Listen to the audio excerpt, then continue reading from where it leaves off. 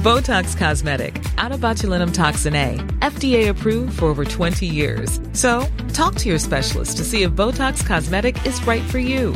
For full prescribing information, including boxed warning, visit BotoxCosmetic.com or call 877-351-0300. Remember to ask for Botox Cosmetic by name. To see for yourself and learn more, visit BotoxCosmetic.com. That's BotoxCosmetic.com. Ryan Reynolds here from Mint Mobile. With the price of just about everything going up during inflation, we thought we'd bring our prices down. So to help us, we brought in a reverse auctioneer, which is apparently a thing. Mint Mobile Unlimited Premium Wireless. How to get 30, 30, bit to get 30, bit to get 20, 20, 20, bit to get 20, 20, bit to get 15, 15, 15, 15, just $15 a month? Sold! Give it a try at mintmobile.com/switch. $45 up front for 3 months plus taxes and fees. Promo rate for new customers for limited time. Unlimited more than 40 gigabytes per month. Slows full terms at mintmobile.com. The Michael Reid Show podcast. Tune in weekdays from 9 on LMFM. To contact us, email now, michael@lmfm.ie. Good morning and welcome to the Michael Reid Show on the shortest day of the year and the last programme before the Christmas. We're going to begin this morning with a look back at all the events that made headlines over the year of 2018 with our political correspondent Sean Defoe. And I began, when I spoke to Sean before we came on air, by saying to him that if this was 1979 and we were to review the year, we would have focused on Pope John Paul II's visit to the Phoenix Park. This year, of course, the Pope visited Ireland, but it didn't have anywhere near the same impact. Yeah, I wonder how many plays on reading in the years it's going to get, because we've seen that moment with John Paul too, and people of Ireland, I love you has become such an iconic saying down throughout Irish history, and people just know it. It's synonymous with Catholic Ireland of the 70s and 80s, but really very, very different this year. There was a huge amount of tension on the Pope's visit when he was here. I mean, it dominated all of August, really. The build up to it, would he apologise for the child sex abuse, and he, without quite saying I'm sorry, he said I'm sorry. He didn't quite go that far. But the turnout ended up being the big story. I think the figure was certainly less than 150,000 in the end, when they were expecting 500,000, and there's lots of things that fed into that. That's been argued before. Was it the weather? Was it a lack of interest? Was it the mountains of warnings that people got beforehand that it's going to be really hard to get to this thing, it's going to be hard to get out, and the weather's going to be bad? There's probably lots of factors that kept people away, but certainly, and it shows what an absolutely mental year it's been, that it barely ticked the needle overall in the year in review as something of particular interest, whereas before, I mean, a Pope coming to Ireland would have been the be-all and end-all, He did seem to become more apologetic as the visit went on, and perhaps he was getting more enlightenment on what had gone on in the past and what's still an ongoing issue for so many people. But incredibly, when you look at how much Ireland has changed since that 1979 visit, in May we voted to allow abortion. Yeah, and it's only in the last couple of weeks that it's actually passed. It's 6 months on, and it's now gotten through the Oireachtas, and it'll be law from January 1st. Abortions will be legal in Ireland, and it is something, I think it's kind of the pinnacle of the changes that we've had in this country over the last 30 years, from that Pope's visit and from the Ireland there, and from 1983 when the 8th Amendment was put into the Constitution. Overwhelmingly, it was a complete reversal. At the time, 2/3 were in favour of blocking abortions and not having them in Ireland, and this time it was the complete opposite, 2/3 in favour of legalising them and allowing them to happen. An utter sea change in Irish opinion, and it was just such a momentous referendum. It dominated the first half of the year entirely in terms of news coverage from both sides. There were really deep rows, there were discussions in families, because it's one of those issues that isn't quite as black and white as some of the others we deal with. It tore through different families who maybe say they might have voted for the Gael or Fianna Fáil all their life, and yet they were completely divided on this issue. And generally it was younger people more in favour, older people less in favour, but even that, those were skewed, and there was a majority of people, I think up to the age of 65, voted in favour of getting rid of it. So a complete sea change in Irish opinion that has kind of been coming for a long time. Like, I'm not necessarily convinced that referendum would have passed even 4 or 5 years ago, even as recently as that. I think the marriage referendum set a lot of the path for it and set people on this way to it becoming the next big issue.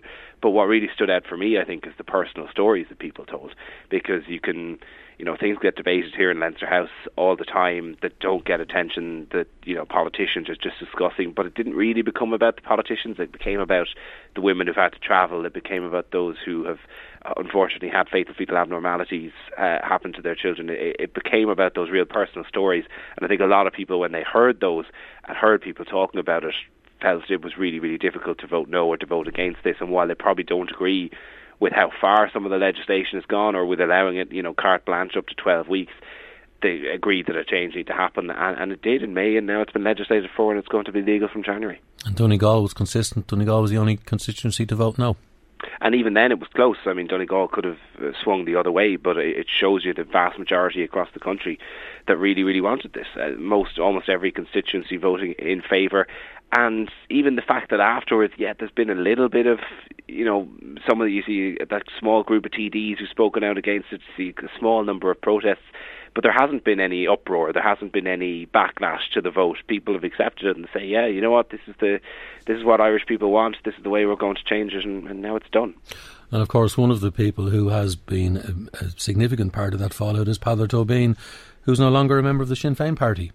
No, now talking about starting his own party, whatever that will come. I think he said in the new year he's going to name it some catchy, short Irish name that rolls off the tongue, so far he said. But he was one of two Sinn Féin TDs that left the party over abortion. We don't forget that Carol Nolan was suspended when she voted against some part of the passage. I think it was the passage of the bill to hold the referendum, and she was expelled from the party for a while and then decided to leave. And then the same thing happened with Peadar Tóibín, where he went against the party line, was suspended, and then decided to leave as well, so really breaking with Sinn Féin and now moving on to his own term. And the two of them were instrumental in that group of 8, alongside the likes of Matthew McGrath, the Healy Rays, Michael Collins, in trying to oppose this legislation going through. So it's an interesting time for Peadar Tóibín. He's now going to run as an independent TD, and it will be interesting to see whether, or even how hard, Sinn Féin go against him in terms of another candidate. We now know that election is probably going to be in early 2020, so he's got to stake out that front, and also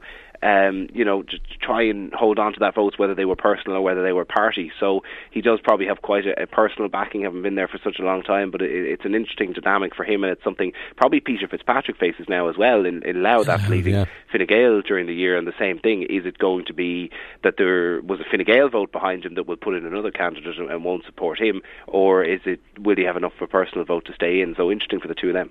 Interesting year as well for Sinn Féin, because after 34 years, another man with a local connection, Gerry Adams, replaced the Sinn Féin leader by Mary Lou McDonald.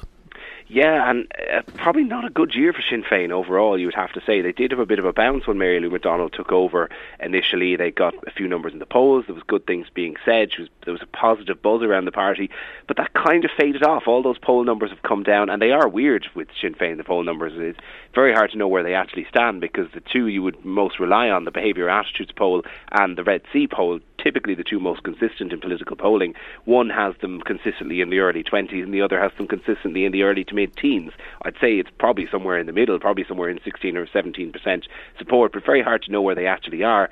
But that gloss has come off. The presidential campaign was a disaster for them through Leonie Reid. She got a respectable, I suppose, vote in the end, given how much Michael D dominated, but really didn't tick any needles that they were hoping for. And they also had those two TDs leave the party. So it's an interesting situation now that Mary Lou McDonald finds herself in, because Gerry Adams was there for so long. He was such a dominant figure of republicanism and of Sinn Féin, and had everything set out his own way. And I was talking to her recently and just asking, how do you go about changing that? Because even in any organisation, we could look at Manchester United and the trouble that they've had. Alex Ferguson was there for so long and he was so successful, and everyone who's come in so far has not even dipped the needle entirely. It's been awful for them. In some ways, Mary Lou McDonald faces a similar conundrum. How do you take that mantle, and how do you change the party so that everyone now listens to you, and also making a bit of your own and building on that work that was done before to now bring Sinn Féin to a position where maybe they could be a government party?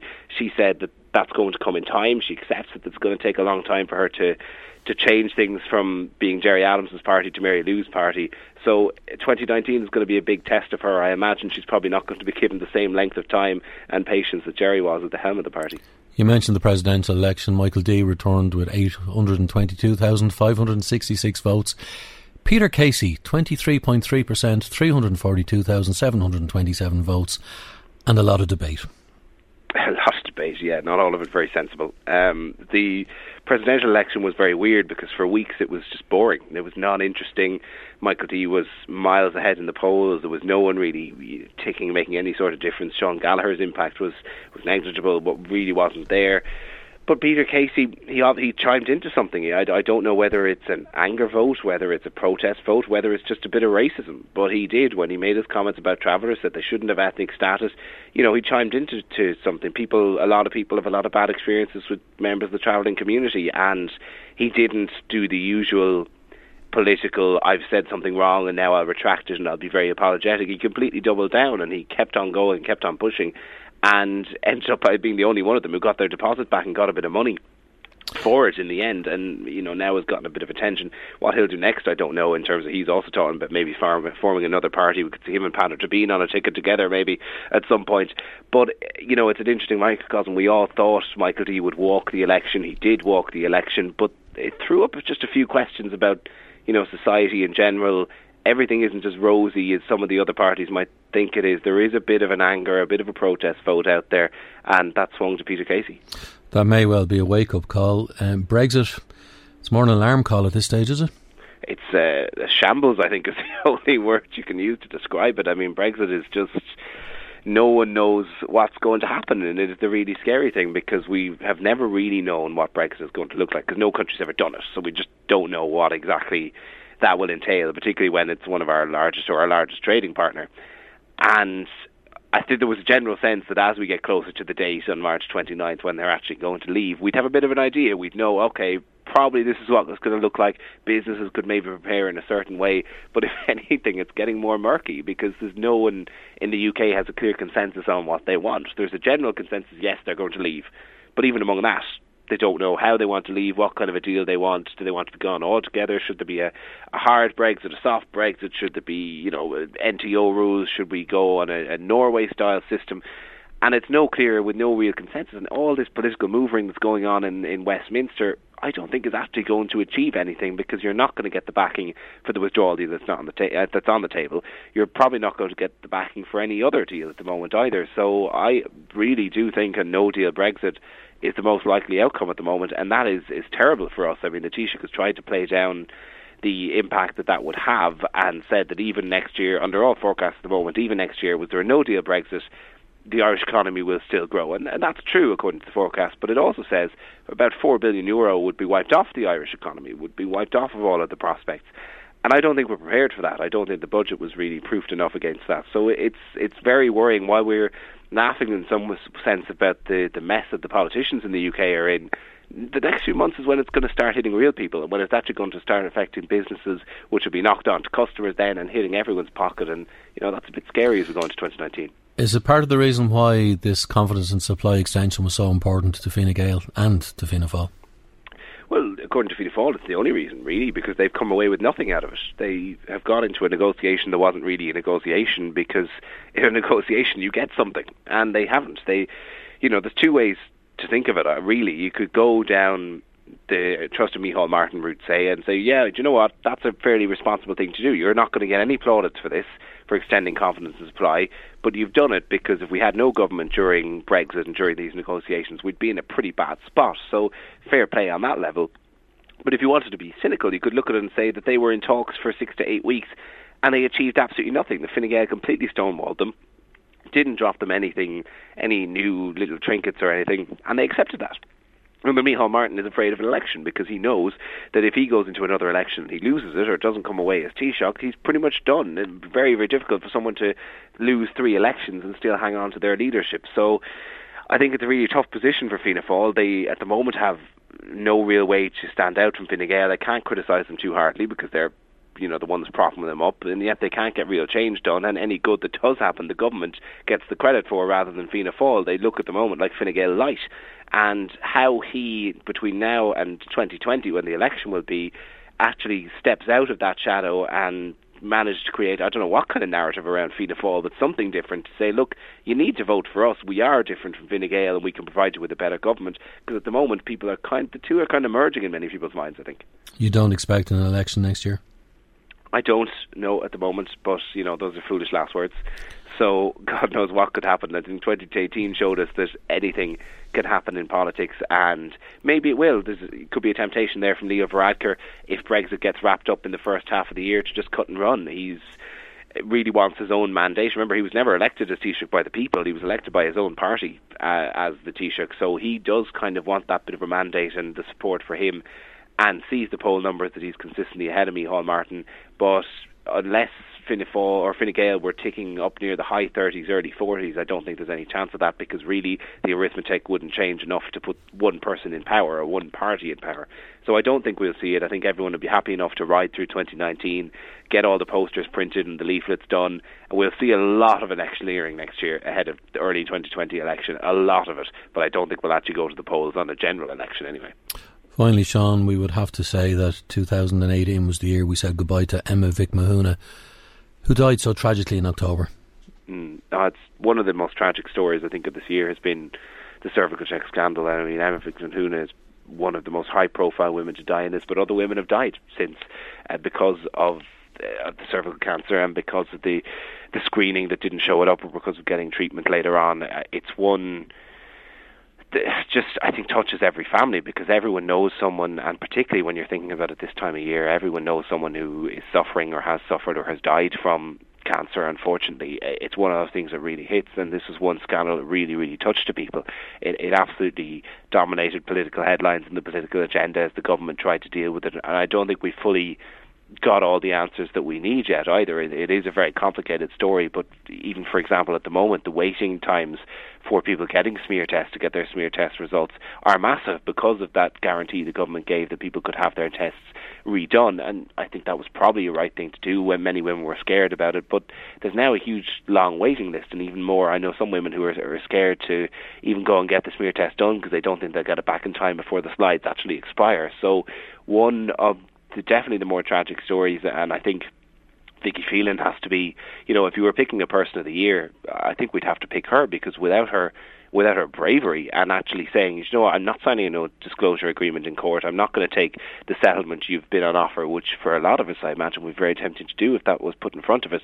She said no, she said I'm going to bring this to light, and made so many other women who wouldn't have known otherwise and wouldn't have been able to get help otherwise aware of the situation that was going on. So she definitely deserves, I think, to be the person of the year for 2018, despite such the tragic circumstances that came to light in. Sean Defoe there, our political correspondent, looking back at the big political stories of 2018. A little later in the programme, our head of news, Michael Carolyn, will look back at the local stories that made headlines in 2018. We'll be back after this. Michael Reid on LMFM. And you're very welcome back to the Michael Reid Show, our last programme before Christmas. As always, 086 1800 658 is our text line. And joining me in studio now is Paul Bell, who is the SIP2 Health Organiser, and we're going to talk about the current situation with ambulance personnel. Good morning to you, Paul. Good morning, Cathal. And a happy Christmas to you. Same to you. Many happy returns. Ambulance drivers in the HSE, they're about to have a review of their day-to-day roles, and essentially they're looking to be regarded as professionals, aren't they? Absolutely, and there's the first thing that we have to correct. Ambulance professionals do not refer to themselves as ambulance drivers, because that's something that went 20 odd years ago, where you would have had an ambulance driver who literally drove the ambulance, and that was drove the vehicle, and accompanied by a professional nurse. And so we went away from all that, and what was developed was the emergency medical technician, which was the prerequisite to the paramedic, which is the prerequisite to the advanced paramedic. So what does all that mean to the public? Every time there's an upgrade in skill set, it gives a member of the public who finds themselves in difficulty a better chance once the ambulance professional reaches them. Because they're more qualified than ever. Absolutely. Paramedics and advanced paramedics and emergency medical technicians can actually now give life-saving medication on the scene, whether it's an accident on the side of the road, whether it's in the home, whether it's in the workplace. immediately they reach, they commence the treatment. In fact, the treatment commences as soon as the phone call is made to the emergency dispatch centre in Tala or in Ballyshannon in County Donegal. So that's the kind of advance that has happened fairly quickly. But unfortunately, and these personnel are all over the northeast. Oh, absolutely. I mean, right here in County Louth, County Meath, County Monaghan, big area of coverage. A lot of ambulance paramedics, and then of course you're not that far away from North County Dublin in Balbriggan. It's only 15 minutes drive from here. So the big issue here is that while some good advances have been made, like any service in the health service, along came the recession. A lot of resources were cut from the ambulance service, investment in fleet and investment in people. In 2016, having had a significant battle with the Department of Health, following a number of incidents where the public were losing confidence in the ambulance service, thinking that it wasn't fit for purpose, we demanded what was called a capacity review. A lot of very serious incidents happened. And what sort of incidents? Well, people who lost their lives, people who believed that the ambulance service could not respond to their community. What we were very concerned about was that it was being levelled at public servants who are basically ambulance professionals. They were doing their very best with what they had, and there was no understanding actually of what resources that they actually did have. So we demanded that there would be a capacity review. And what the review found, following a public hearing of the Health Committee, the Oireachtas Health Committee, was that the ambulance service did not have enough vehicles, did not have enough people. There was an underinvestment in new vehicles. Under-resourced, big problems, right? So. And this was a throwback to the recession. Absolutely. So, but what was quite surprising, Cathal, was it was the first time ever that the Irish ambulance service was subject to a capacity review. In the history of the state? In the history of the state. And we found that quite shocking. And it took a trade union, SIPTU, to actually say, we need that to happen. Because we want the public to be confident in the service and the people who provide it. So we got that straightened out in 2016. A good, huge investment in vehicles, a commitment to recruit 110 paramedics per year, which has been ongoing. We're nearly at the end of that now, because we were short almost 600 persons. And that has been honoured. Honoured, yes, in full. So we now, of course, we'd always like more. And what we do need is for the paramedic and the advanced paramedic and those people providing frontline services to be allowed into a process where they can have the actual duty, job, task, skill set assessed independently to see where they actually fit in properly to the whole health service family. So the joint independent review will commence in January, which will start to walk through this. And there's a United Kingdom company coming in to assist our own local people here. So this is wholly independent? Wholly independent, because it has to be reported back to government what exactly it is. Also, government will have to decide, and the Department of Health, what kind of ambulance service do they want for the public. Remember, Cathal, more and more healthcare is going into the community. That is more ambulance reliant. And also the kind of ambulance service we're going to offer into the future may not just be about sending a vehicle somewhere. It may be done by telephone. Ambulance professionals may also have the discretion to discharge patients in their community, in other words, not bring them to hospital, which is a practice that already is ongoing in Scotland. So that's well developed. But we're quite excited about this. So if they treat you on the spot and there's no need for you to go to A&E or there's no need for you to go to hospital, they can say, we're happy now, you can go home. Absolutely. And there's another system called Hear and Treat, which is basically done by telephone. But somebody may not need an ambulance. They may need some other medical care. They may need the care of a nurse, or they may need the care of their GP, but they do not require an emergency ambulance. And presumably online can help with that as well. They can help with that, yes. So we're excited about what do you expect from this review? Well, what we expect, and fingers crossed, is that it will identify that the skill set and the job description have actually basically gone miles and miles apart. In other words, the job for the ambulance profession has evolved beyond whatever was expected. We can say has pay evolved with that? It has not. Okay. And unfortunately, that's a problem that we would have, and we'd like to correct that, but in a structured way, inside the Public Service Stability Agreement. The terms are allowed there. And also the Health Service Executive and the National Ambulance Service have made no secret that maybe the ambulance service as we know today has to be reorganised. And that process of the independent review, the skilling of ambulance professionals, the recognition of ambulance professionals will obviously feed into that. We've heard, and again it was on the news headlines this morning, that the HSE is going to get more money in 2019 than ever before, but there's still a lot of unhappiness amongst workers within the HSE. Well, unfortunately, Cathal, the health service is a demand-driven service. We know all this. We know the demographics of our society. We know the types of challenges that various cohorts of the population face. If it's care of the elderly, if it's intellectual disability, if it's mental health, or acute services, or maternity services. So we see that while there is an increase in monies being provided, we do not see that that's basically the way forward to try and create the health service that we require. What we believe is that there should be more clear direct investment in Sláinte Care, which is a programme adopted by all parties of the Oireachtas and independents.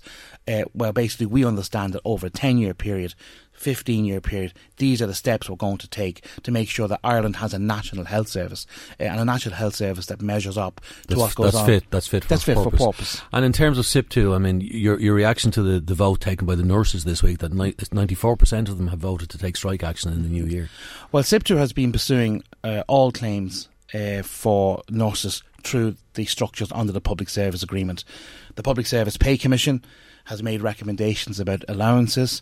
Our members are entitled to that, and we welcome that, and we're quite happy to work with that.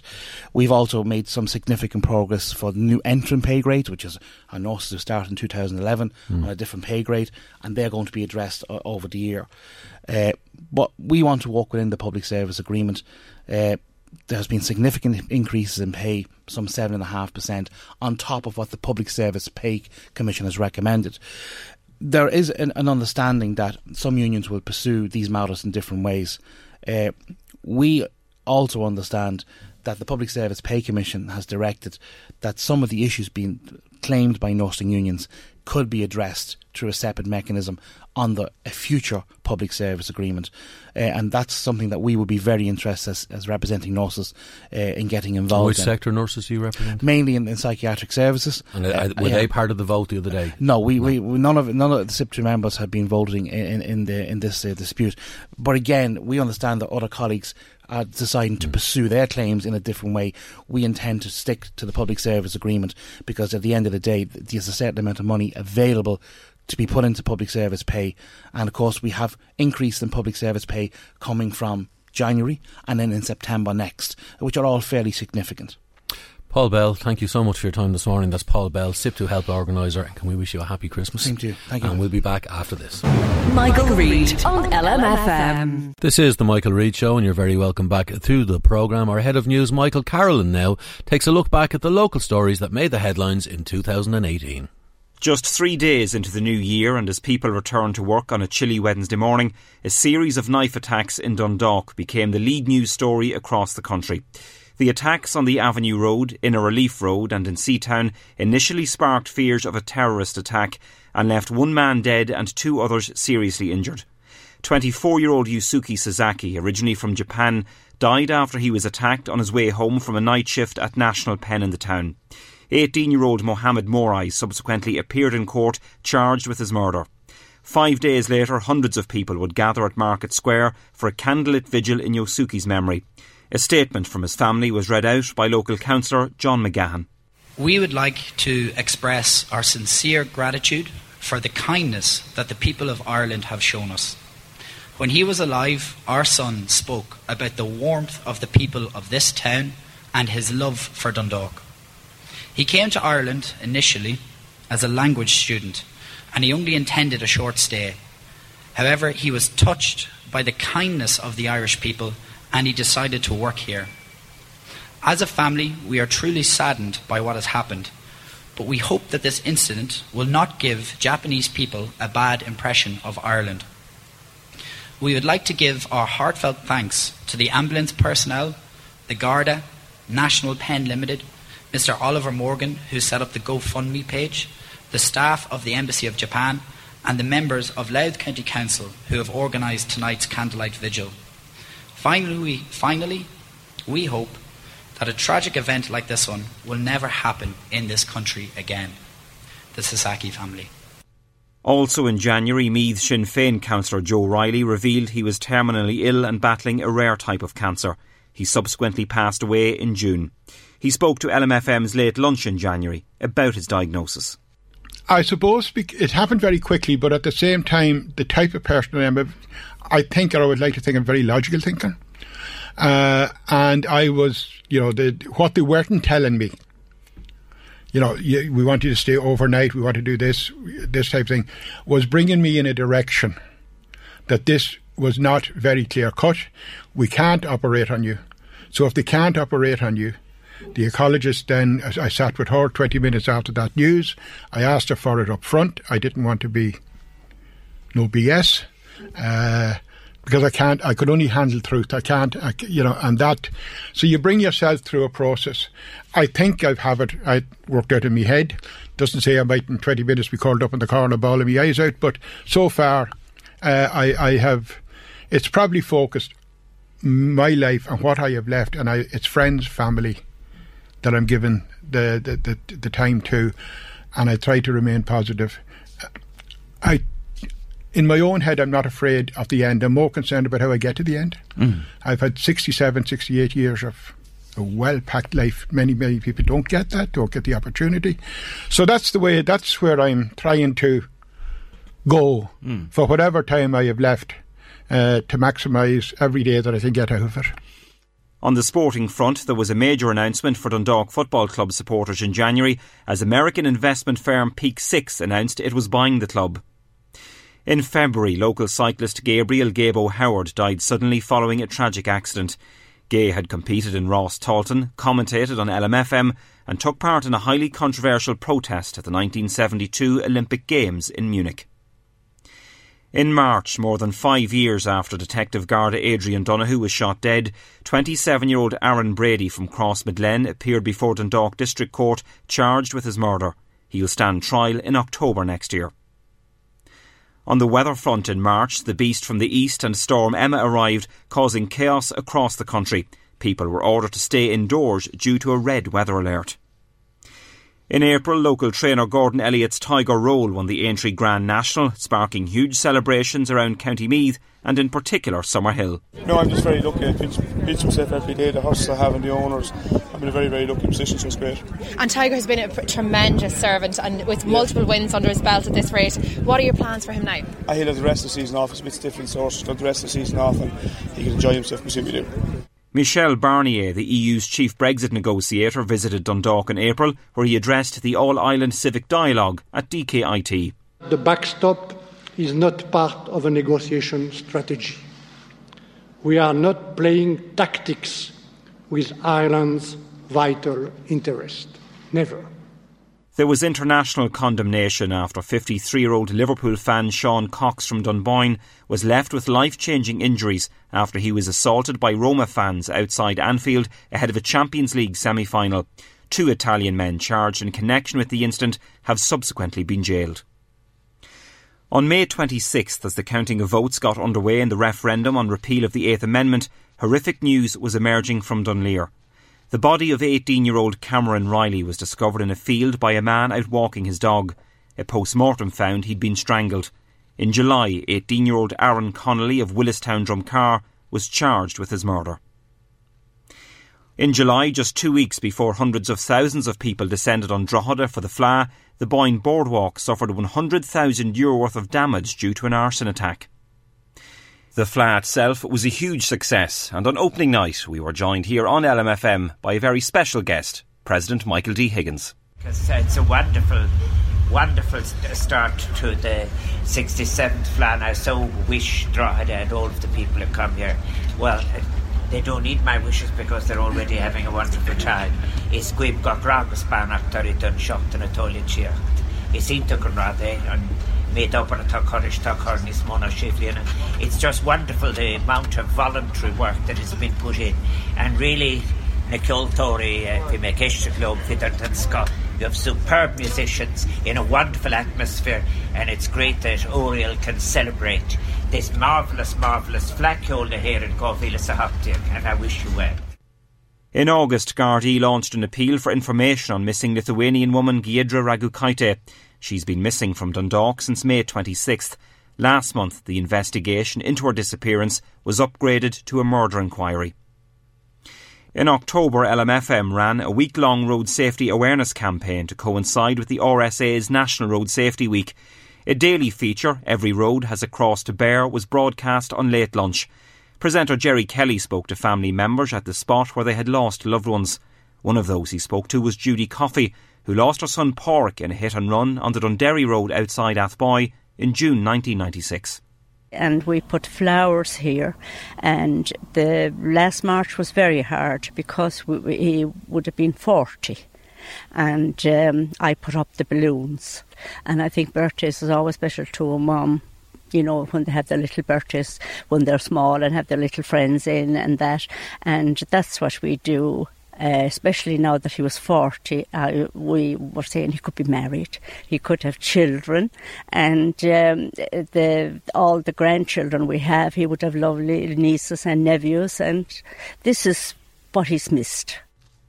Dundalk made history when they secured the SSE Airtricity League Premier Division title in October, and the success continued into November when they defeated Cork City in the FAI Cup final, securing the domestic double.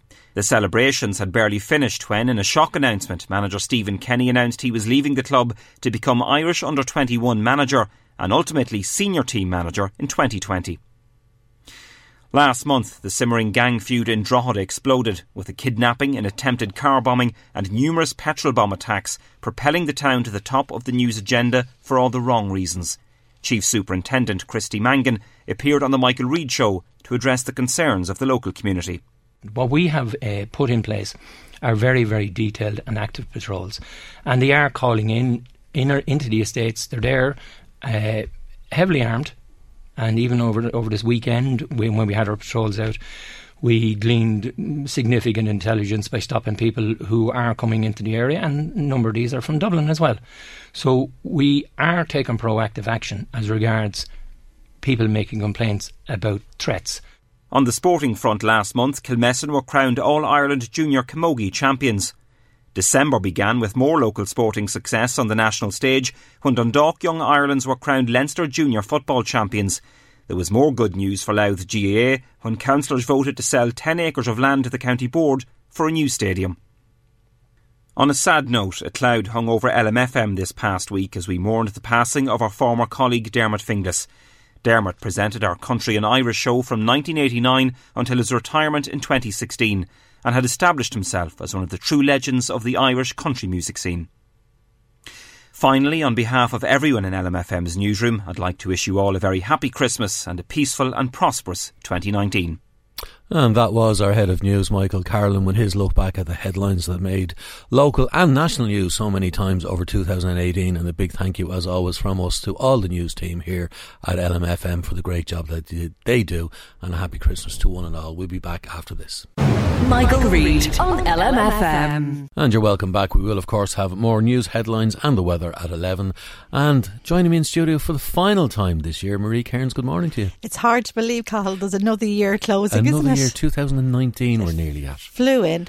Anyway, we've had people in touch today, which is great. Evelyn says that the government needs to realise that nurses and medical staff will continue to leave these shores unless pay and conditions improve. The government needs to get to grips with the health service.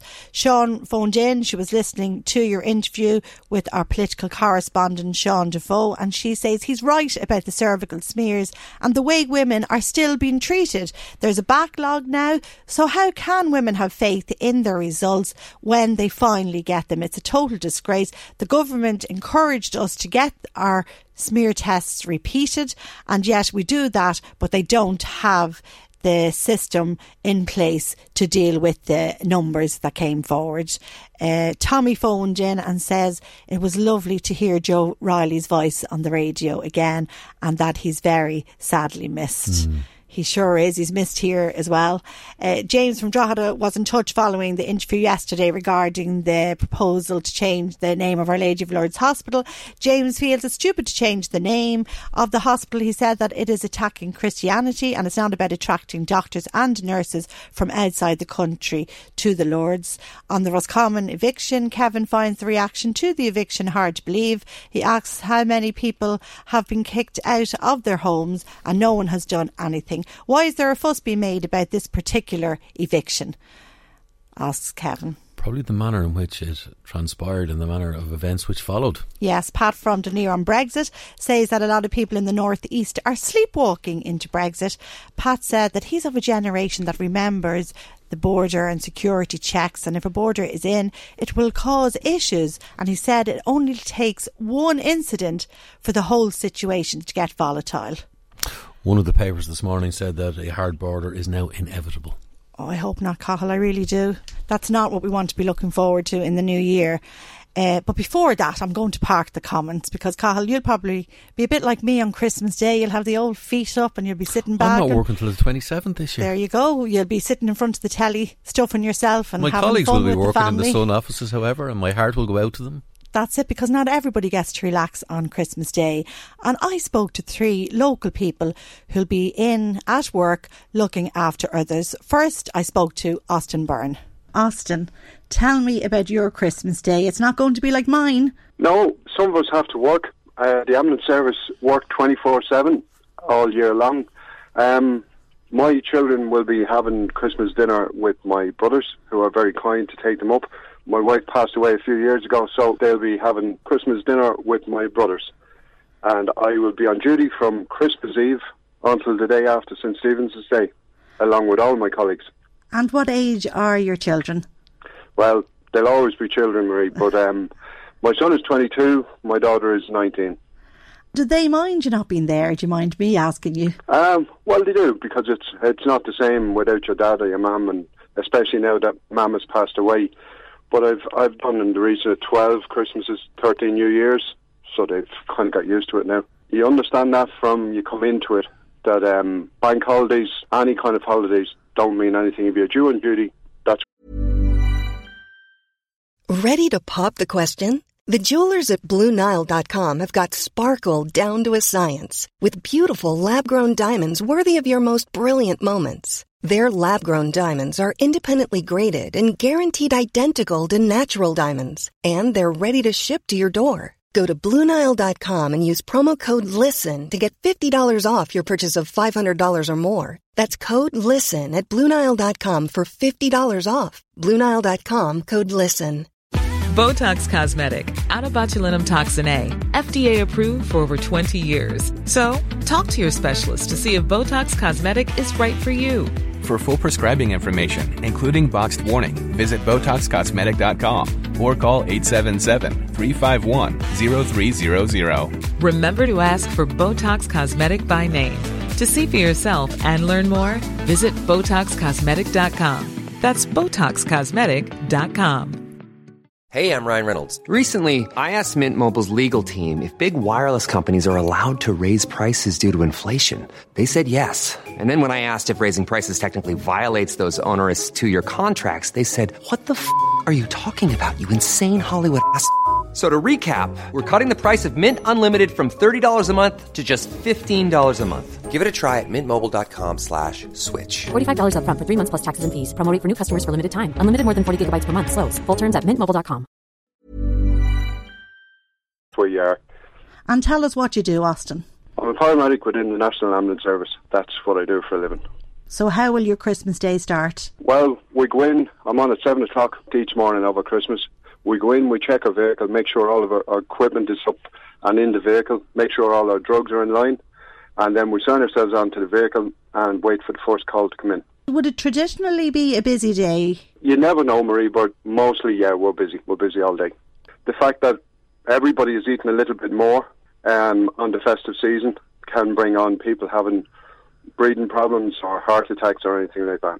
On the day itself, will you get to spend any time then with your family? I'm finishing at 7 o'clock in the evening. We work 12-hour shifts. I work 7 a.m. to 7 p.m. to get up tough. to me. But that's life. That's what we signed into when we went into this job. It's not something that, if you're not, you're not going to accept the fact that you're going to be late, miss birthdays, parties and everything else. It's not a job for you, because that's the way this job runs. And you're living in Tenure in County Louth, so do you have far to travel? Where are you based? I'm based in Drogheda. It's a national ambulance service now. Just because you start off in Drogheda in the morning doesn't mean that your calls will be there. They can be literally anywhere now. It can start off in Drogheda, You could have a call in Dundalk then, you could have a call in Kells, you could have a call in Dublin. I have to say, I'm full of admiration for you, Austin, because you seem to kind of take it in your stride. You're not moaning or complaining. There's no point. That's life with us, and I'm one of the older ones now. I'm coming close to retirement, so I'm used to it at this stage. And of course, a good day for you will be if there's no major emergencies or accidents. Yeah, Marie, it'd be a fantastic job if people weren't getting sick, you know? Yes. But unfortunately, somebody is going to get sick, and hopefully we can be there to help them out. Well, look, wishing you all the best for Christmas, and thanks so much for the job you do and for joining me on the programme. Well, thank you very much, Marie, and a very happy Christmas to yourself and all your listeners. Caroline O'Brien from Drogheda, you're not going to be at home having fun on Christmas Day? No, I'll be working on postnatal ward in Our Lady of Lourdes Hospital. And what will you be doing? Well, I'll go in at about 7:10, and I'll go in and change into my uniform and getting the breakfast for the ladies, the tea and toast and the cereals, and I'll set up all that for wherever ladies is there. There could be 30 ladies or there could be 5. It depends. Okay. And of course, they have to be fed on Christmas Day. Oh, yes, because there'll be some of them that won't be able to go home, like might have had a section and you can't go home after so many hours. Are you in all day, Caroline? No, I'll finish off at 1 after I give the ladies their lunch, and I'll go home and I'll come back at 3:30. Okay, so you don't just finish at 1 and you can put your feet up and that's it? No. I go back because the ladies have to have their tea and then set up make sure the stuff's there for supper and stuff for them. And I have to ask you this question, Caroline. Do you mind? No, I'm used to it now, and like I've no young children anymore, and there's women there that have young children, so it's nice to let them have the day with their babies. I had my time at my babies. Will you have any family time then on Christmas Day, or what will you do? Oh, well, I'll go home at 1, and my husband's a great chef. So is he? And he actually is. He's very good. What's his name? Alan. Fair play to you, Alan. And he will have the dinner ready, and my daughters that are not living with me will come for the dinner because their fiancés will go to their mums, and my eldest daughter lives with me with my grandchild, so she'll be there with the baby. Lovely. So you will get a bit of family time. You'll maybe give out presents and all that then, will you? We'll do it at lunchtime just before we have our dinner. We'll give them out. We always give out something as well on Christmas Eve. We always have. It's a tradition from my mother and father. And how long are you working in the hospital?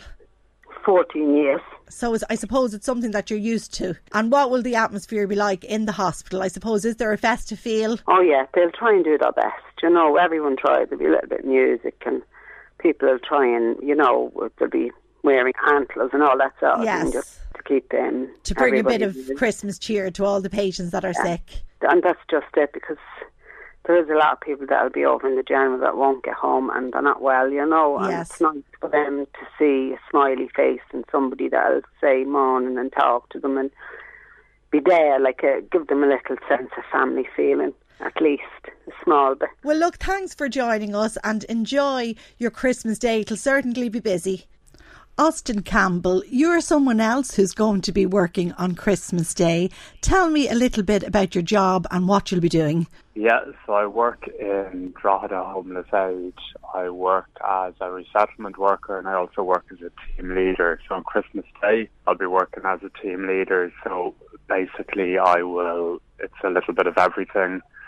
Where people come in and out of the hospital, let them in and out, and you kind of oversee everything that's going on. And how many are in the hostel? So we have 25 people living in the hostel at any one time, and it's emergency accommodation, so the people living there can change night by night, or some people would live there for a few months until we can find them more long-term accommodation. Services obviously continue as normal then on Christmas Day to make sure that they are looked after the same as every other day. Yeah, we'd be even busier around Christmas. I suppose most people who live in emergency accommodation probably don't have anywhere to go at Christmas, and then even some people living in the community who mightn't have family or friends would actually come into us, and we do Christmas dinner on Christmas Day, so lovely. We would be particularly busy. Would there be an attempt to have a festive atmosphere as much as possible? Yeah, well, I think it's like with Christmas Day, it's probably the same with most people who are working on the Christmas Day, even though it's the same job. It's like very different. It's a very different day, and people are. I think there's a different spirit. People are different. We obviously put on really nice food. There might be a bit of music. It'll be. I think when you're working with people who maybe don't have somewhere else to go, you're more conscious of it, and everybody makes a little bit more of an effort. So it's something that, for me, it's a nice thing to do. It's like something I actually enjoy. I'm not doing it because I have to. I actually enjoy it. I suppose there's probably a feeling on that particular day, it being Christmas Day, that you are giving something back, if you like, to those who aren't as fortunate. I think there's that, and it's probably even like a little bit of a selfish thing. For me, working on Christmas Day, I feel incredibly grateful for everything I have, and I feel very lucky, and I suppose there is a little bit of it's nice to give something back, but as well it reminds me of how incredibly lucky I am. And I was lucky as well when I was a kid. My mum she worked in the Lourdes Hospital as a nurse. Okay. And some Christmases she'd be working on Christmas Day, and we'd go into, I think there was a carol service or something we used to go into. And I remember as a spoiled little kid, and all you're worried about is what you want to get from Santa. Of course. And then you go in and you get to see the people in the hospital. So maybe it's from hanging out with my mum on Christmas Day in the Lourdes. And that was Marie there talking to some people who will be working over the Christmas. And what lovely people. I know, aren't they incredible? And they're just so giving of themselves. I mean, we heard the two Austins and you know, and Our Lady of Lourdes Hospital. There are so many great people across the North East who are going to work on Christmas Day to make your life better and my life better and so many other lives better. That's right. And as I said, I think it was to Austin at the top of the piece, they're not a bit, they don't complain about it. And as Austin said at the end, Austin Campbell said at the end, he actually enjoys it. He gets something back from it. Well, listen, great piece. Our thanks to everybody who's going to work for the community on Christmas Day. We will be back after this. Michael Reid on LMFM. And you're welcome back to the Michael Reid Show. As always this morning, the headlines dominated so much by Brexit. 98 days away we are from Britain's exit from the European Union. And just to give you a flavour of some of the headlines, no deal departure now the default option, says Cliff Taylor in the Irish Times. Kevin Doyle in the Irish Independent, we either have a secret plan up our sleeves or our heads in the sand. And also in the Irish Times, Varadkar rules out plans for hard border. Joining me now to discuss all of this is Minister Helen McEntee, Minister for European Affairs. Good morning, Minister. Good morning, Carl. Are our heads in the sand? Well, I don't think so. And I think the document that we published this week very clearly shows that a huge amount of work has been going on, not just over the past few months, but indeed the past 2 years. We published, for those who don't know, a document essentially looking at the possibility of a no deal and what that would mean and what kind of contingency plans we would need to put in place. It's a live document, it's a rolling document, it's a working document, and one that would change and develop, I suppose, over time, depending on what actually happens. What we know is that we have a withdrawal agreement. We have an agreement which would mean that if the UK leave on the 29th of March next year, if they ratify this agreement, that they will leave in an orderly fashion, that we will be able to then go into a transition period of almost 2 years that would then give us the time and space to negotiate a future relationship. If that is not agreed, however, and of course we have seen how politics have changed in the UK, we've seen the disruption that is going on over there, and we have yet to have an agreement, we have yet to have a vote on this withdrawal agreement. And so for us, the priority now is to increase our focus on a no-deal scenario, increase our preparation work, and make sure that if that happens, and obviously we don't want it to happen, but if it is a case that there is a no-deal, that we are as prepared as possible. The idea that we would have any kind of a return to a border, and I know that's what you're suggesting or what Kevin is suggesting in the headlines today, Brexit is not an Irish policy. Brexit is the thing that threatens any kind of a return to a border on this island. And so for us, if we are in a no-deal scenario, we need to make sure that the UK are working with us, are working with the EU, are working with the Commission to do everything that we can to avoid it. But for us, obviously, the best way to do that is to have an agreement for the Prime Minister and the House of Commons to pass this withdrawal agreement on the 14th or the week of the 14th of January, and then obviously to start focusing on a future relationship. Whatever about a lot of things to happen and a lot of work still to do. Whatever about a no-deal, Minister, we're in a no-win situation here, are we not? Well, I think the document itself, and obviously it's perhaps maybe not light reading over Christmas, but it is actually stark and sobering. Your colleague Simon Coveney called it. It is. It's quite a stark read in that no matter what happens, if we have a no deal scenario, or even if we have a deal, we are not going to win. We are going to be worse off. And certainly in a no deal scenario, what we're talking about is crisis management. We're talking about damage limitation. It's not a good outcome. The UK would become a third country. It would mean that they would no longer be part of the institutions, the various different agencies, the bodies, the programmes. They would be outside what's called the legal acquis, so any of the legal instruments, and there would be no transition period. So I've met with many business, many individuals and people in County Meath, and we've talked about the transition period that they would require to know what kind of changes were coming down the line, and there would be no transition period. Yeah, just look back, Minister, yesterday's, as you said, the government here has published its own contingency plans, the EU has published contingency plans, but a lot of the headlines that arose out of that were the likes of, medical supplies will run short if UK becomes a third country. There are many issues for the agri-sector, including livestock having to be checked on the borders. Is it not impossible to avoid a hard border if Britain crashes out of the euro? But the only way, one of the ways that we think that you can avoid a hard border, and obviously this is why we've spent 18 months working on the backstop. It's not an easy thing to do, but where you have convergence in regulations, where you have a similar customs scenario or a customs area, then you are able to avoid a hard border. You're able to avoid any kind of so long as Britain plays along. Border.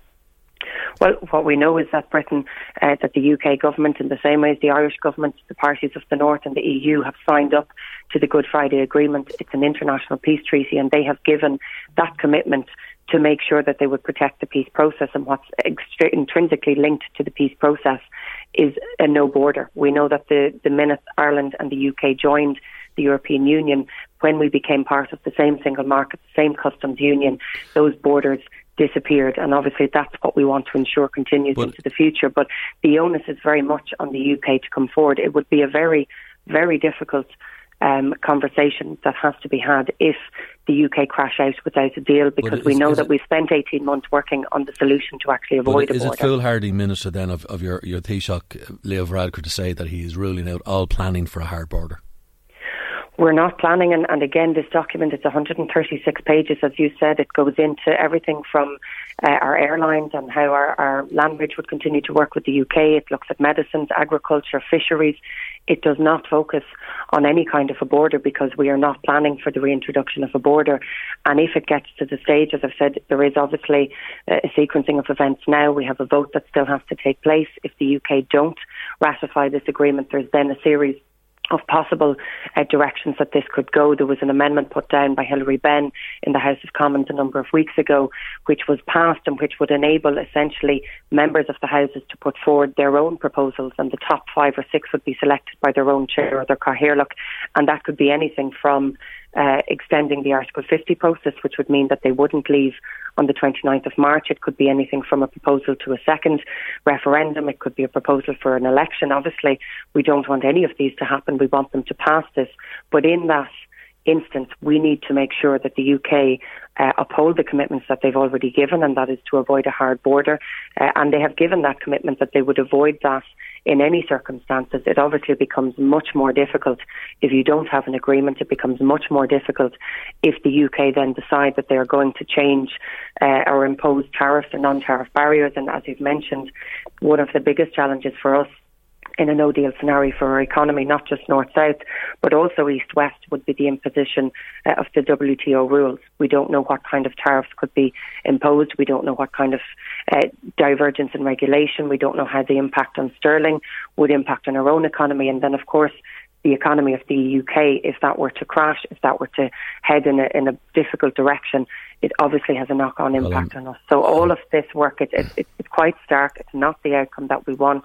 But all of this preparation, the document that we've published this week, attempts to try and deal with a lot of that. And I would encourage anybody, if I could just say this, there are a lot more events happening in the new year, whether it's from Revenue, Enterprise Ireland or our own Brexit roadshows. There are dates in this document for events that are taking place for people to engage, to look at their own business, to see how they might be impacted, and obviously to try and plan. And I'm sure, Minister, this is going to dominate so much of your Christmas holiday.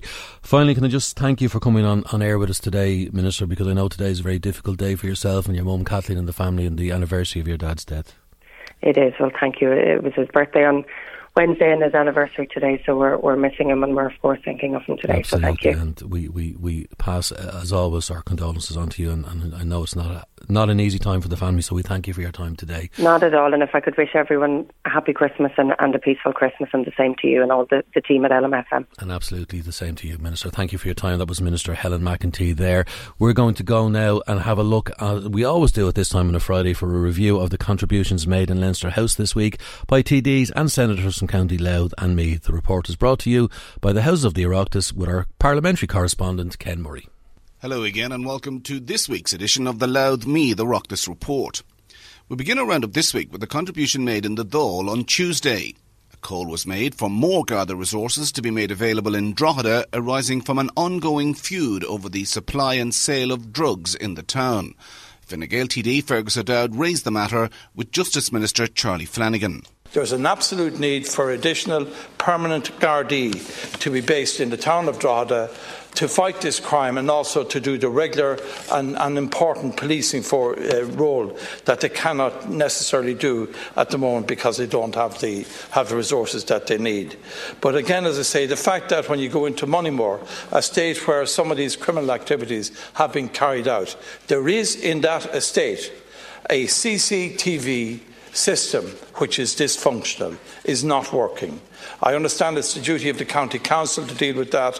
They are in discussions with the Gardaí, but nothing that I'm aware has happened as I speak to you. That system is not working tonight, where if it were, it could prevent crime and could monitor and give to the people of that estate the security and knowledge that anybody who breaks the law in there, in the way like petrol bombing or whatever, will be apprehended, will be seen.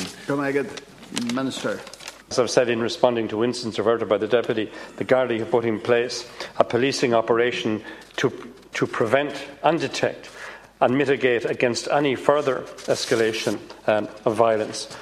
And that will continue. I want to take this opportunity, Lascian Corla, to reiterate to both Deputy O'Dowd and Deputy Brannock and anyone in the Louth area that if anybody has any information in relation to incidents in Drogheda, that they would please contact their local nearest Garda station or through the Garda confidential line at 1800 666 111 as soon as possible. Ongoing delays in providing illness benefit payments to vulnerable constituents was raised by Fianna Fáil TD for Meath East, Thomas Byrne. He raised the matter in the Dáil on Wednesday. On one day in recent months, my office handled 17 separate complaints, including one individual from an estate within walking distance of the Minister's office who wasn't able to get any satisfaction from the Minister's office. Another case that the Minister describes as a party was a lady with breast cancer who came to me initially through a pharmacist who couldn't get a medical card, and she said, by the way, the reason I can't afford my medicine is because the illness benefit hasn't been paid, and we took that on as a separate issue. And if a bank were to do this to these constituents, to deprive them through negligence of money, not only would the money be paid, there would be interest and compensation paid. And I think the Department of Social Protection needs to look at itself extremely carefully. I think the Minister to describe this as a party, I think it's just absolutely devastating for the constituents. In response, Social Protection Minister and Fine Gael TD for Meath East Regina Doherty apologised and accepted that her department had messed up. When we changed over in August, we upset a system with the premise, in fairness, of trying to make a system more efficient on behalf of the recipients who receive 50,000 plus recipients who receive illness benefit, who are absolutely entitled to it, who get it because they pay into a social insurance fund. They get it every single week. When we tried to bring efficiency to the system, we cocked up. We made an entire balls of it and we messed up. Now, we have apologised profusely, and I'll do it again, for all of those people for far too many weeks and many months that were affected by the changes in the department. I sincerely apologise. A call was made in the Senate on Wednesday for the return of Drogheda Borough Council. Labour Senator Jed Nash accepted that his party was in power in 2013 when the original decision to abolish it was made, but said in hindsight it was wrong. In one stroke of a pen, we lost several hundred years of history, and the same could be said for Kilkenny Borough Council for Wexford, for Sligo and for Clonmel as well, and indeed other substantial towns across the country. Well, other towns that got town government in 1899 under that particular act. Drogheda and Kilkenny had it for several hundred years, and in an effort to, and we acknowledge that we were in government at the time, and we should not have allowed that to happen. As my colleague Brendan Howland said famously, he was too busy saving the country to keep an eye on the minister who took the decision at the time. Damage was done. It needs to be addressed. We have a bill in front of the Dáil, as you know, Minister, to restore town and borough councils over a certain level and restore those functions. We're determined to push that legislation and to make sure it gets onto the statute books, to give towns like Drogheda back the status that it and other towns deserve. The plight of those who have to sleep rough over Christmas was raised in the Dáil on Tuesday by Sinn Féin TD Imelda Munster. Minister of State Owen Murphy replied on behalf of the Taoiseach. Do you ever take a walk around the city here and see people living in tents outside our Garden of Remembrance, or sleeping in tents outside shopping centres, or just round the corner, in fact, in Nassau Street, where you have to practically step over human beings huddled in sleeping bags? Please, when you get up, don't get up and give your usual spiel, or don't have your minister regurgitate his inaccurate figures again. We're talking about human beings, about families and about children. So will the Taoiseach and the government accept that the Rebuilding Ireland policy has been an utter, absolute, dismal failure? Brief response. Thank you, Lascan Corlin, and thank you, Deputy, for the question. Yes, I have been out with outreach teams, and I have been to family hubs. And I know that Christmas can be a very special time for many people, but obviously for others it can be incredibly difficult. And those most vulnerable at the moment in this Christmas will be families who are homeless and in hotels or family hubs, or people who are sleeping rough on our streets. But that is why we have made the commitment under Rebuilding Ireland. Next year, we'll spend more money in a single year on housing than any previous government ever has, to deliver 10,000 new social housing homes into the stock of social housing to help people who are most vulnerable. That's what Rebuilding Ireland is about. And that concludes our Louth Me the Rock this summary, not only for this week, this month, but indeed for this year. So until next time, this is Ken Murray for the Houses of the Oireachtas Weekly Report. Thank you to Ken, and as you heard him say there, that was the last Oireachtas report for the year. Ken Murray will have more Louth Me the Oireachtas reports in the new year. The reports are brought to you by the Houses of the Oireachtas. Michael Reid on LMFM. And you're welcome back to the Michael Reid Show. Before we came on air, I caught up with my Irish Sun colleague Gordon Manning, a good Kells man, as we looked back at the GAA year in the North East. And I began by saying to Gordon that it would be only fitting to start in Park Talton last Sunday and the fundraiser for Sean Cox. Yeah, it was actually a lovely occasion, Cathal, in a lot of ways, insofar as the old rivalry between the two neighbours, Dublin and Meath, coming together for a special cause. And great credit has to go to the St Peter's Dunboyne GAA club and the way they've carried themselves with great dignity and really got behind Sean Cox and his family over the last number of months in what has been a really difficult period. And I think anybody that was in Park Talton last Sunday would have agreed that it was a fitting occasion. Tragic story, of course. Sean went to a match at Anfield and his life has changed forever. And as a Liverpool fan, I'm sure you must have great sympathy for him. Absolutely. I mean, how many of us have gone over across the water to watch games, and I mean, to just be so unfortunate to be in the wrong place at the wrong time, and it's beyond kind of comprehension what it does to a family, and you can only hope that with the help of such fundraising and with their friends behind them and the GAA community and the wider Meath and Louth and Irish community behind the whole family, that it can maybe help Sean get back to some form of normality. And I know they've many months and probably years of hard work and rehabilitation ahead of them, but I think everybody wishes him the best. And it shows, doesn't it, the way St Peter's Dunboyne, as you said, have responded, the way the GAA community has responded, just how much Gaelic games and hurling and football, it is a family. Absolutely, and it's in some ways, if you were to go back 20, 30 years ago, and see a guy over a soccer match in Liverpool, and for a GAA community then to rally behind him the way it has, and for it to be so well received, is a great testament to how far we've come as a country as well, thankfully. But to see Dublin and Meath players walk out together to rocking around the Christmas tree in December. Those kind of things, you don't. If you live long enough, you'll see everything. But for Dublin and Meath to come together, and in fairness to Jim Gavin for sending a team down and coming to play in Navan, it showed that there's more to life than Gaelic football. Now, in terms of the football, Meath won that much, but it wasn't a great year for Meath or for Louth. No, for the North East, it was a season really to forget in a lot of ways. I suppose for Meath, really Meath's purgatory has been Division 2 football for too long now, and for Meath football to kick on, I think they need to be playing Division 1. And Andy McEntee, I'm sure, will have that as a priority for next year. But if you look at Meath's season, really, it kind of fell apart in February this year. They drew with Roscommon in their opening league game and then beat Clare, so it wasn't too bad of a start.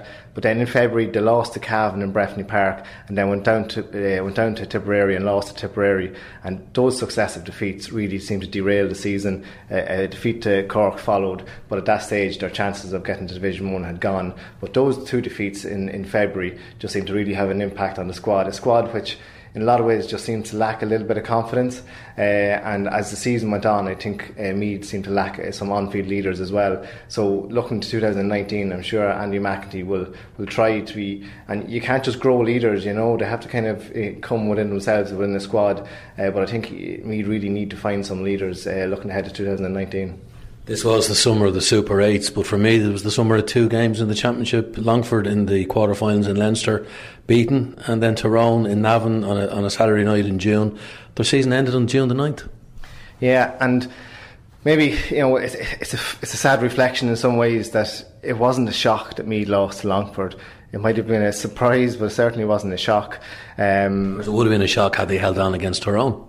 Absolutely, and I think maybe that's why Andy has really thrown his lot in again for next year, because I think he saw something in that Tyrone game, that there was a bit of fight and character within this group that maybe we haven't seen enough of. And I think really what we haven't seen enough of is consistency in back-to-back performances. They can tend to produce some really good football and really good periods of play, but just consistency to go from one good game to a bad game to another good game, and finding that consistency has been a big problem for Meath. And yet when we look at Louth in the Championship, they got as far as the 23rd of June before they were beaten by Leitrim, but they did have a win against London, a defeat against Carlow. Pete McGrath didn't hang around. Well, I think after they lost to Carlow in the Championship, I think Pete said it has been a calamitous season, and I think that summed it all up. And even after that, I think he kind of more or less suggested that it mightn't have been his greatest decision to come and manage Louth, and it just didn't work out.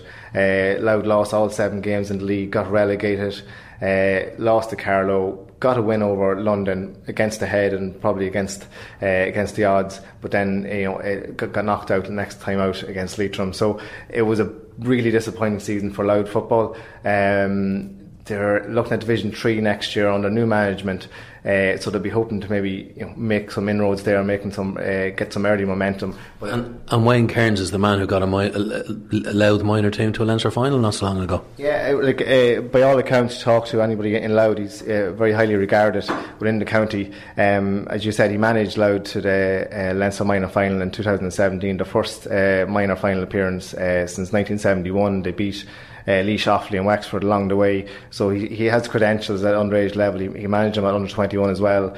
I think he got Naomh Funbarra to 2005 or 2015 Louth junior title. So he has done the groundwork. He's earned his shot at this. I suppose the concern would be, does he have the players there to really take Louth to the next level? Kieran Byrne, of course, has come back from Carlton after his stint with AFL, but he's recovering from an ankle break at the moment. If he does go back in and gets back in the squad, he will certainly add to it, you would hope. But for Louth, just do they have the strength and depth and numbers to really be competitive, to get back up to Division 2 level and be challenging for Division 1? Because I think looking at the season ahead, I think they'll be doing well maybe to consolidate their position in Division 3. We can't say goodbye to 2018 without saying goodbye to Paddy Clark, a man well known in Meath football circles but a legend in Louth. an absolute gentleman. I suppose for anybody who kind of works in our game, they would have come across Paddy in different stages of his management career, or his stats career, or coaching career, and he would never meet you without having a smile. He certainly helped me out a lot when I was starting out. He would always take a call, and I had at the utmost of time and it was very saddened to hear of his passing. A great GA mind, a great mind, but overall a really lovely man, and I was very sad to hear of his passing. Finally, Gordon, to look to the future, there's a ground redevelopment on the way in Parchalton. I'm sure after everything that's happened in Cork, they'll be keeping a close eye on that. And a very contentious decision to base Louth football in Dundalk going forward and take the county ground out of Drogheda. Yeah, well, I'm sure there's plenty of people in Louth that will say I'll believe it when I see it, because this has been an ongoing saga now for too long for Louth football. They have not been able to nail down a home of their own. They need to put down roots somewhere.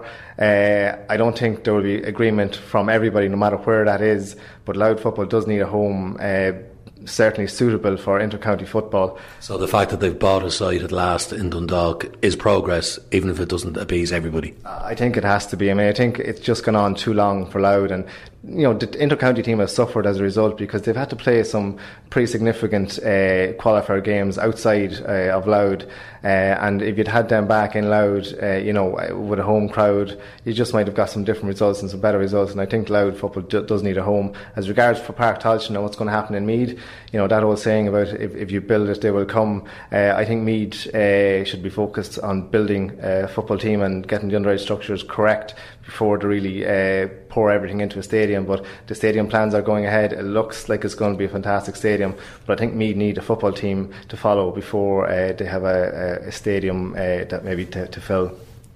And my thanks there to Gordon Manning from the Irish Sun for his review of the year GA-wise for Louth and Meath, and a big hello to all Larry and all the family down in Kells. We'll be back after this.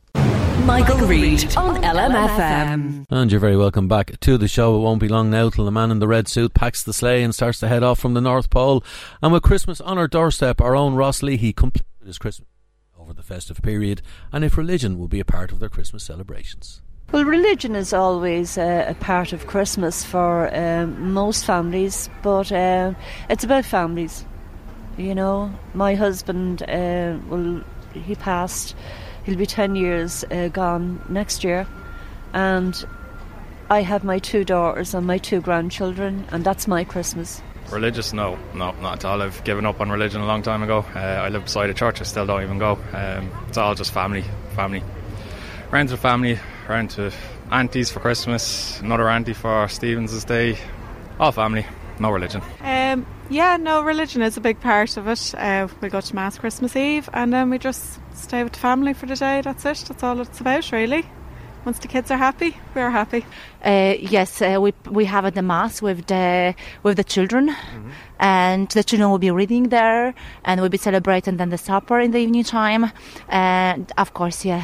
I like to get religion into it. I think it's gone too commercial completely, but so we'll get Mass either Christmas Eve or Christmas morning, not sure which, but I'll bring all the children to Mass, so that's very important to me. It will, yes. We go to church Christmas morning, we celebrate, and join together with the rest of the congregation. We have a cup of coffee afterwards, and home and have dinner, and that's our Christmas Day. My biggest surprise this year was that my grandson has arrived yesterday evening, and I wasn't expecting him. So I'm going to have company for Christmas. Sometimes, we go to church Christmas morning and then have the dinner with the family and stuff. No. Well, the way they're going on, what they've done in the past, I wouldn't be having anything to do with it. No. Religion-wise, no, I wouldn't go to Mass. It's a family time. It's not really religion. It's all about family, friends, keeping loved ones close and all that. Not religion, in my opinion. Well, I don't celebrate Christmas for religious reasons. But because we're off work, we'll just be spending time with our family, enjoying the holiday time, have a few laughs and play a few games and have nice food. It's a nice time to spend with family. We are Christians, but we don't celebrate Christmas. Oh, very much so. It always has been. I'm an altar boy in St. Peter's since 1955, and I'm currently singing with St. Peter's Male Voice Choir in the church choir in St. Peter's itself. So we'll be singing at midnight Mass and Christmas morning. So it's a wonderful occasion, I think. He's plugging for the choir to get the people to go. That's not the question. The question is your religion. I think there's a lot of people who will tell you they've lost a religion, but religion is something that you never really lose. I think that when you have it, it stays with you, irrespective of what you do. You criticise it, you give out about it, you don't go to Mass, you don't go to confession. But at the back of it all, when someone's at me, the first thing you say, oh, God help me. So the God is always there. Whether you like it or you don't like it, He's there. Oh, religion, yeah, definitely. I would have good faith. I have been put off about what has happened in the past with the Catholic Church and that, but I still would have good faith. I hope to spend it with our two sons and their wives and children. We have to rotate it every year, so not to annoy anybody. Well, not really for myself now. My Nana herself would be a bit religious, but not myself. I'd just like to spend it with the family, have the family over at Christmas, nice Christmas dinner. It's nice to see everyone, catch up with everyone, because you might not see them because everyone will be working and busy the whole time. So it's a nice time to catch up with family for myself and just get to know what's happening with them. Yeah, well, we will go to Mass on Christmas morning. So it will play a part, and we do try and teach the kids about the real meaning of Christmas as well. Religion probably doesn't play as big a part as it did a couple of years ago. Like, sort of, mother just let me go a little bit, so she lets me do my own thing at Christmas. Yeah. But main thing is spending it with the family, getting to see the family. You might see them for a couple of months and then getting to see them at Christmas, especially people coming home from abroad. Yeah, especially that's the big thing. Well, I'll be with family all over Christmas. Not as much, no, I'll be totally honest. I have an 8-year-old, but it's logistics. It's just timings. The Christmas Eve Mass is far too late for him to go. Try getting him away from his toys Christmas morning, not a chance. So no, I can't imagine. So over the New Year I will take him to Mass, but not for the Christmas, no. Yeah, it would. It would be Christmas morning I'll go to Mass. Don't go all the time, but it is a special time, Well, for me, from where I come from, religion would be a major part of it. I'm from the Caribbean, so it's a big thing for Christmas. It's about the birth of Jesus Christ. It's about family. It's about having fun. It's about reflecting of the year. It's a time for kids because they're all excited about what Santa will bring for them and put under the Christmas tree. Yeah, I do. I mean, I do like the true meaning of course I do, but I think it can get kind of lost. I might go and visit the crib. I probably won't go to Mass. Ross Leahy there with a Vox Pop on the streets of Drogheda. My thanks to Ross, to Marie, to Chris and to Maggie for all their help over the year. It is the final show of the year, Marie. It is, Cathal. Can you believe it? As I said earlier. And before we wrap up, I would like to thank you, Cathal, for stepping into the hot seat over the past couple of days and throughout the year. We've always enjoyed working with you. And also to Ross Leahy, the man himself, or Mr. Ross Leahy, as he likes to be referred to now, for helping out on research duties. On behalf of Michael, Maggie and Chris, I'd like to wish all our listeners a happy Christmas and a peaceful New Year, and also to thank our listeners for tuning in day after day during the year. Without you, our listener, we wouldn't be here, and we always appreciate your interaction, good, bad or indifferent. It's the only time of year, as you know, that we're allowed to play a song on the Michael Reid Show, and we always get very excited about it. That's why we're wearing the Christmas hats. Well, for me, there's only one song, and it is, of course, Fairy Tale of New York, my favourite, and we're going to play that out now today, and I'd like to dedicate this to our listeners, and we'll see you back here on January 2nd. And happy Christmas.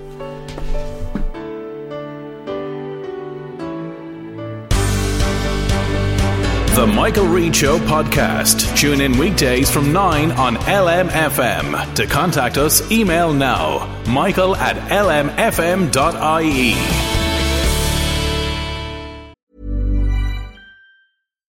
Botox Cosmetic, out of botulinum toxin A, FDA approved for over 20 years. So, talk to your specialist to see if Botox Cosmetic is right for you.